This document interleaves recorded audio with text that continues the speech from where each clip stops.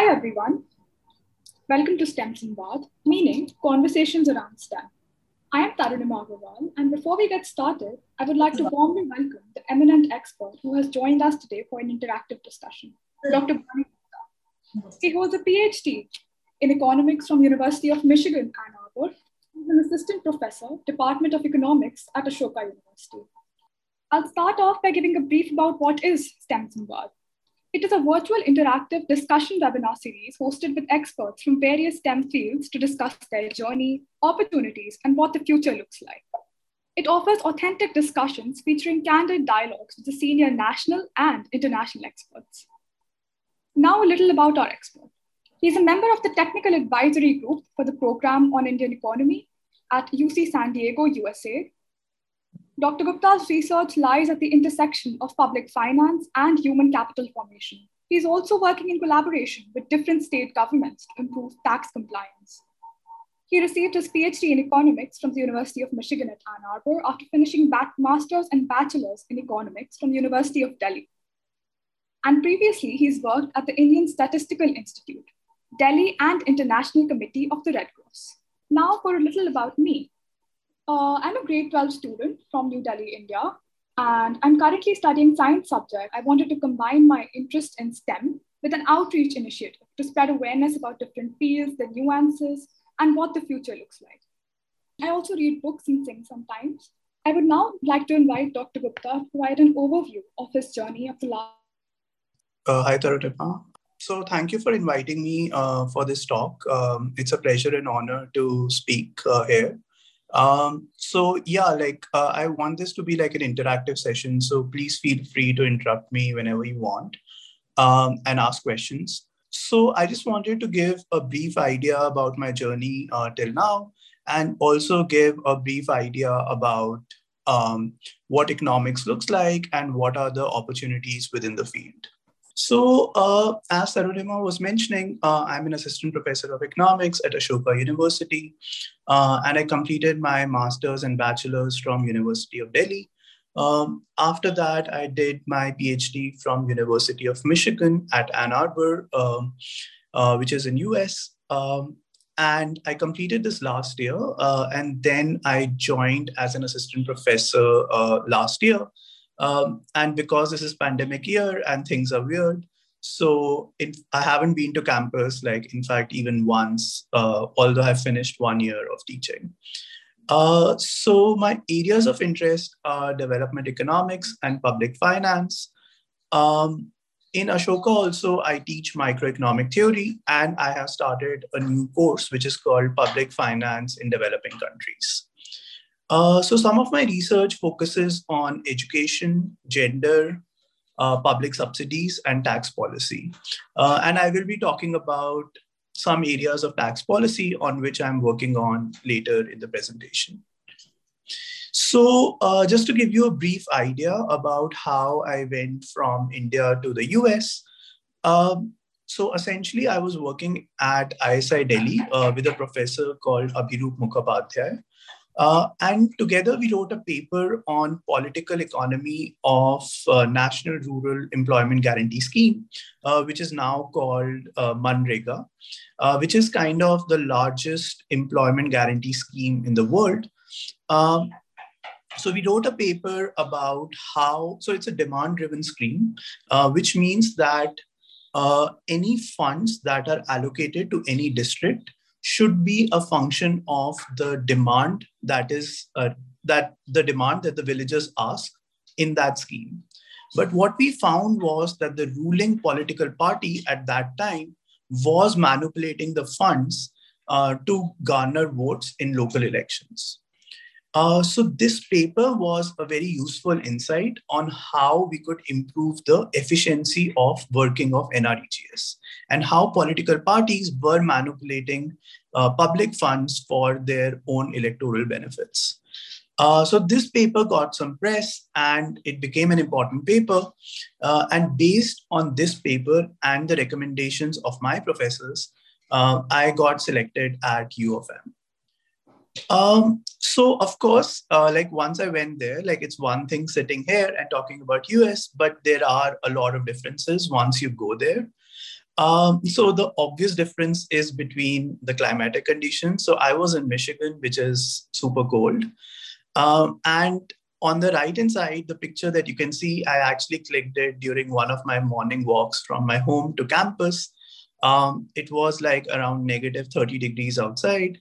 I was wearing like two pair of jeans, two caps, everything. And for the first time in my life, I could feel my eyelids because they were the only ones that were exposed.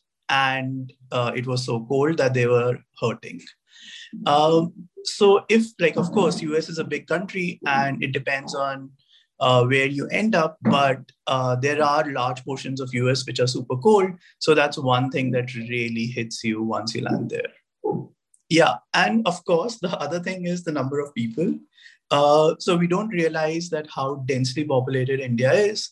So once you go there, you realize that where are all the people? Like there are all these buildings and streets, but why are there so many open spaces and no people? And especially if you end up being in a college town, then during holidays, so for instance, during Thanksgiving or during Christmas, the entire town is like a ghost town.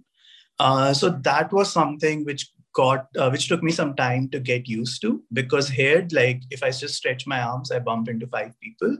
But that really doesn't happen in the US. And of course, like there are cultural differences. So the role of cows is very different. So here it's kind of an object of worship for many people. But there, usually you see cow in your dinner plate. So yeah. Okay. So what are some of the academic challenges and opportunities that I face there? So the challenges are that the US education system is very different from India. So they usually believe in this continuous evaluation. So I have also taught undergrads in the US for economics. And there is continuous evaluation, like you will be burdened with like 3 or 4 problem sets every week. And each problem set would require like 6-7 hours of concentrated work. So during the semester, it's an exhausting process. But by the end of the semester, like if you trace back your journey, you will realize that you have learned a lot. So they actually throw you in the deep end pretty soon. But that's also fun because usually you can choose the subjects that you want to study, and your academic journey is pretty fast. The other challenge, this may not be true for undergraduate studies, but still it's a good point to note, which is that they make you think about new ideas pretty quickly. So during undergraduate, maybe you will think about new ideas, but you will not have the tools to address those questions. But you will be asked to innovate and come up with new stuff, which I think is very different from what happens in the Indian education system. And of course, your peer group mostly consists of Americans, but it also consists of people from other countries. And they are all very smart because obviously they have gone through a very rigorous selection process to reach there. So just keeping up with those incredibly smart peers is a challenge, especially in the beginning. But there also lies in the opportunity. Because you have incredibly smart peers, so you get to learn from them. There are incredible amount of resources available. So that's one thing about US universities, that you will never be, you'll never have any shortfall of resources. And it's also true that if you want to do something, if you want to do some project and you're motivated enough to do it, then somehow or the other resources will follow. Like you will get funding either in the university or outside the university, but professors will make sure that you're able to get those resources. And of course, the biggest perk is traveling. Like you get to travel not only within US, but also attend conferences in Europe, in Latin America, so on and so forth, and develop these professional networks, which can go a very long way in your academic and professional journey. Okay, so now moving on, I just want to talk briefly about economics. So there are like these various definitions of economics floating around. Some of you might have economics in your high school. So one of the most famous economists, Gary Becker, describes an economist as one who combines assumptions of maximizing behavior, stable preferences, and market equilibrium. So this might sound very cryptic and complex for you, and it does for me also.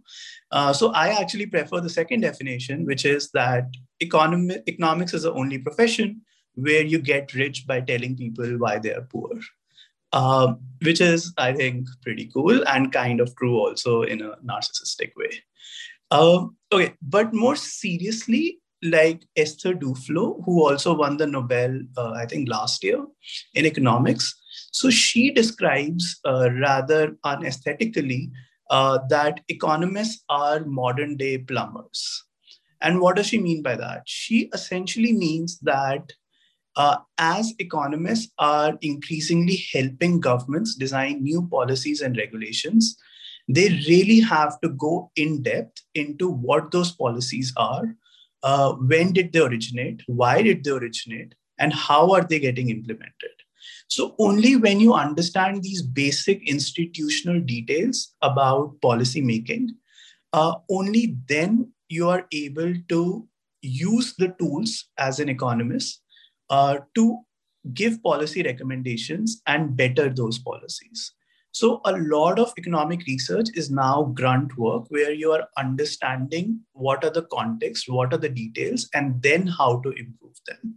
So like in my experience, like a typical project in economics can easily take 3 to 4 years. And then to publish it requires another 2 years. So one project would take like 5 to 6 years, but that's what it requires to do some meaningful work. And that's why if you get like 5 papers published in top 5 journals of economics, you are guaranteed a tenure at Harvard. So just publishing 5 papers is enough to get tenure in a decent US university, which is very different from other fields where you can publish like 5 papers in 6 months. Okay, so just like briefly, I want to talk about my area of research, which is taxes. So you must have heard of the term public economics. It's also called public finance, or the cool people just say PF. And it's the study of the role of the government in the economy, right? And this is unrelated to finance, which talks about hedge funds and investment banks and investment strategies. So this is mostly related to the role of government in the economy. So there are 2 streams of PF, which is revenue, that is essentially taxes, and then there is expenditure. So when it comes to expenditure, there are a lot of people doing work, like how do people spend money in health sector, how does government spend money in education sector, and so on. But there are relatively few economists which work on the revenue side. That is, how should government collect taxes? What should be the tax instrument that should be used? What should be the optimal tax rate? How should different commodities be taxed at different rates? These are all questions which a tax economist worries about. But interestingly, they also worry about that how do taxes affect people's behavior? So this is something which we don't realize, but taxes are affecting our behavior in every facet of our life. So just to give you some examples, so these slides that will follow are actually from Professor Joel Slemrod's lecture in National Tax Association. So just to give credit to him for these slides. So for instance, taxes affect architecture. So here you can see that the outside facade of the building is very thin as compared to the size of the building. Right? And you will often see these kinds of houses in Europe where the front end of the building is very small. And the reason for that was that in 18th and 19th century, property taxes were calculated based on the size of the front end of the building. So because it was incredibly hard for tax officers to go inside people's houses and then figure out that what is the quality of construction, how many bedrooms are there, and so on. So they just devised a simple method that we will measure the outside end of the house and then levy a tax on you. So to save those taxes, the architects started building these very deep houses, but with a very small front end. And this is not just true for Europe, this is also true for some of the Asian countries. So like in Vietnam, where it's very deep, but the front end is just like a balcony. So just to skimp on taxes, people try to manipulate the system. Exactly. So that the basic idea is that taxes affect human behavior. So any kind of economic system can actually affect the way you live, for instance. Yeah, taxes have inspired freedom movements. So this famous Dandi March, which was against the salt tax by Gandhiji. And also, like, there has been Boston Tea Party, which inspired the American Revolution, which was again a protest against a tax. So taxes are hugely political. Then, of course, taxes have inspired movies. We know the famous movie Lagan. It has inspired literature. So there is something called Peeping Tom, which you can actually check out on Wikipedia, that what's the origin behind Peeping Tom, but it's related to Lady Godiva and how a person tried to peep into her bedroom. And that's why there's this phrase called Peeping Tom, which is again related to taxes. So yeah, and also there have been some weird taxes across history. So just to conclude, as you can see, this was just about taxes, and within taxes also there's like a huge literature. So even within taxes also people have to specialize, like within as like if you're studying direct taxes, if you're studying indirect taxes, if you're studying tax evasion, whether you are doing tax theory versus tax empirics. So basically, economists study a tremendous range of topics and anything which involves trade-offs. So for instance, whether you want to spend your time hearing this lecture versus watching Game of Thrones, that's a trade-off that you have to do on your time. It's about incentives. So if I do certain thing, does the government incentivize me to do that or not? So if you go for higher education, government gives you subsidies. But if you smoke a cigarette, government imposes a tax on you. But also whenever there is something about optimization. So given your scarce resources, how do you make the best of them? So whenever you're dealing with any of these three things, that will come under the purview of economics. So because it's the tools that you learn in economics are so generalizable and applicable to so many areas, therefore, it implies that economists can do a wide variety of jobs. And of course, we can discuss about that. So my suggestion to you would be that if you want to pursue economics, then in college or in high school, take as many math courses as possible. And also, most of the economists at some point or the other have to deal with very big data sets. And usually there are these statistical softwares which you use to deal with those data sets. So they could be Python, Stata, MATLAB, and so on. Even C++, some economists use. So coding would be like learning coding in a more formal way would be super useful. And if somebody has questions about what math courses they should take, I can talk more about that. But taking any math course or taking any computer science course would be super useful for your future career. So yeah, that's all I wanted to say here. And yeah, Tarunima can also share my email address. So if you have any questions, please feel free to reach out. Now I'll start off with another kind of informal Q&A session. So my first question is, let's start off with a very simple one. What were your subjects in school? And is there any one subject which you dreaded? And did you have economics back then, like as a proper option in school? Yeah, so that's an interesting question because I did not have economics in high school. I never studied economics. So it was only 9th and 10th. And at that time, we used to have social studies. So there was only 20 marks in SST, which was economics. So it's actually a matter of chance that I started doing undergrad in economics because I think the highest cutoff used to be for economic honors in Delhi University. So that's how I started economics, but I loved it. And then I just continued doing that. The subject that I hated was actually maths. So I'm just telling you guys that please do maths, maths, maths. But I just didn't like maths in high school. And I think the reason for that was that I hated learning formulas and just like vomiting them in during the exams. Whereas the kind of maths that you do in economics is more logic based. So maths is basically a language that you are using to write logic. And why we write that logic in maths rather than in English is because maths is more precise. So anybody across the world, if they just know those basic Greek symbols, they can follow the line of logic that you wanted to convey. Whereas if it's any other language, there is subjectivity there, and that causes issues. So in economics, maths has a very particular role, which is conveying logic.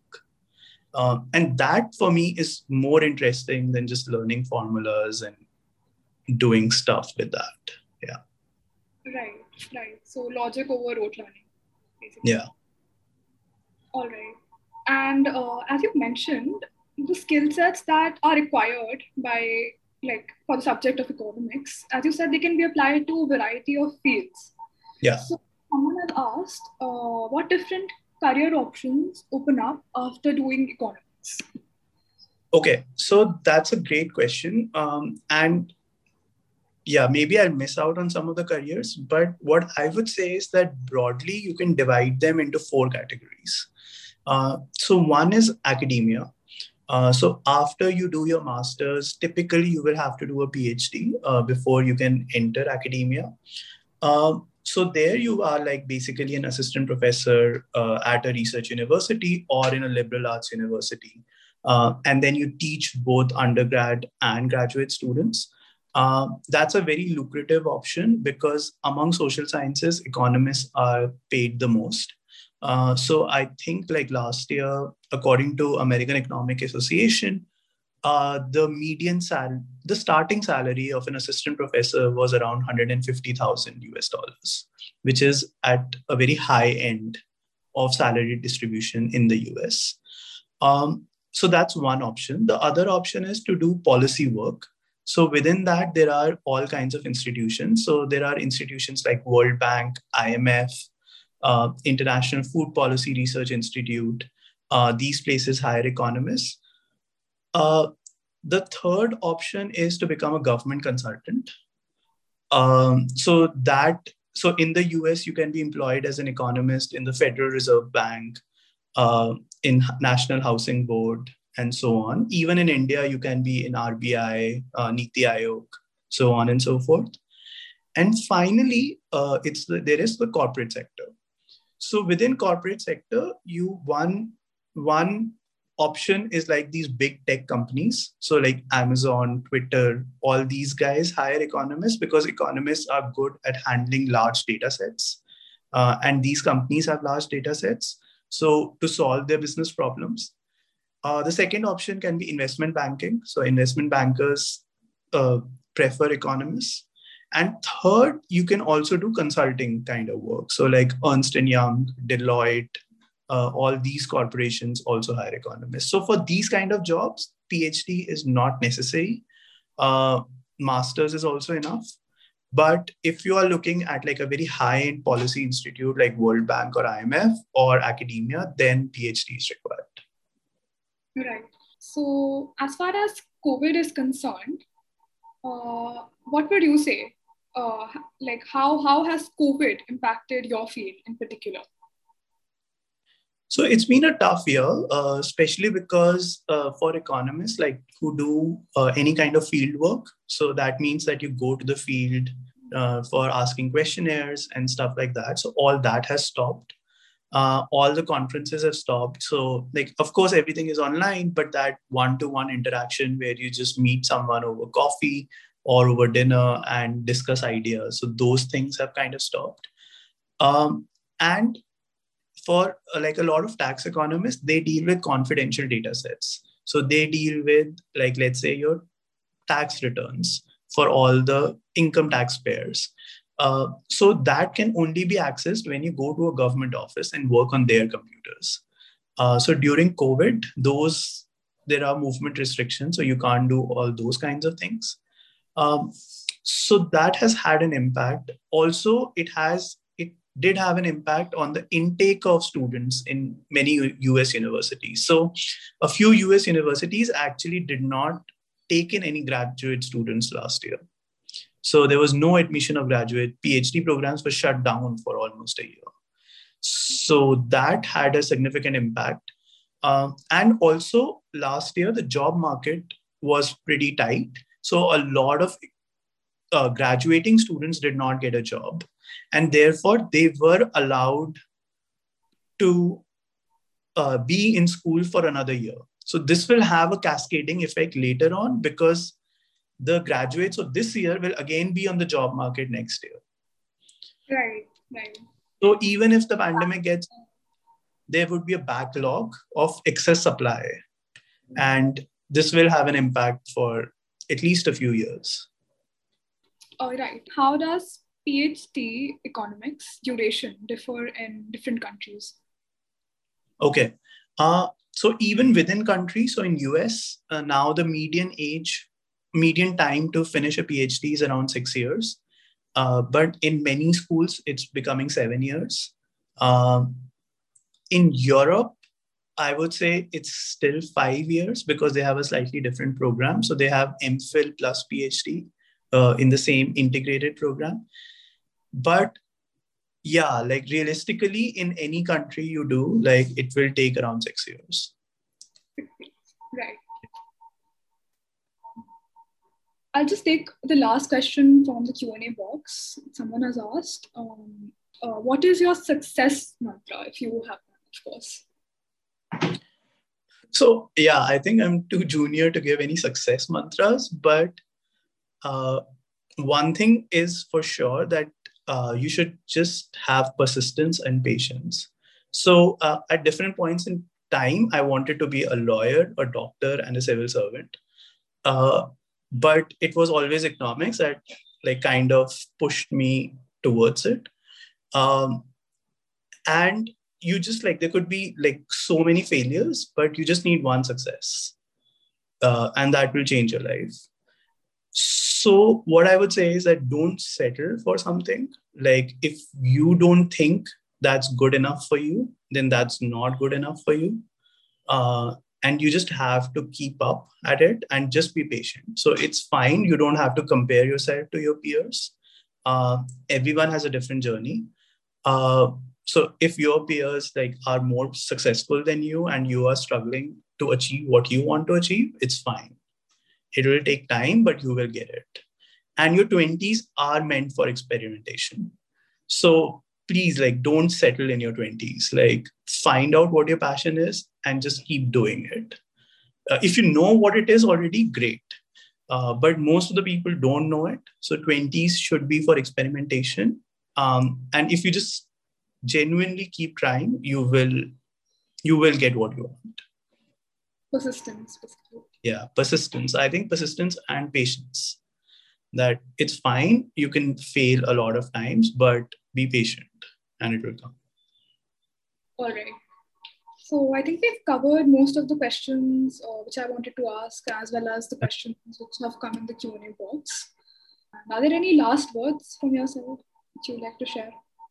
I would just say that economics is genuinely like a very interesting profession right now and in demand. So for instance, in US, the number of jobs are actually higher than the number of graduates each year.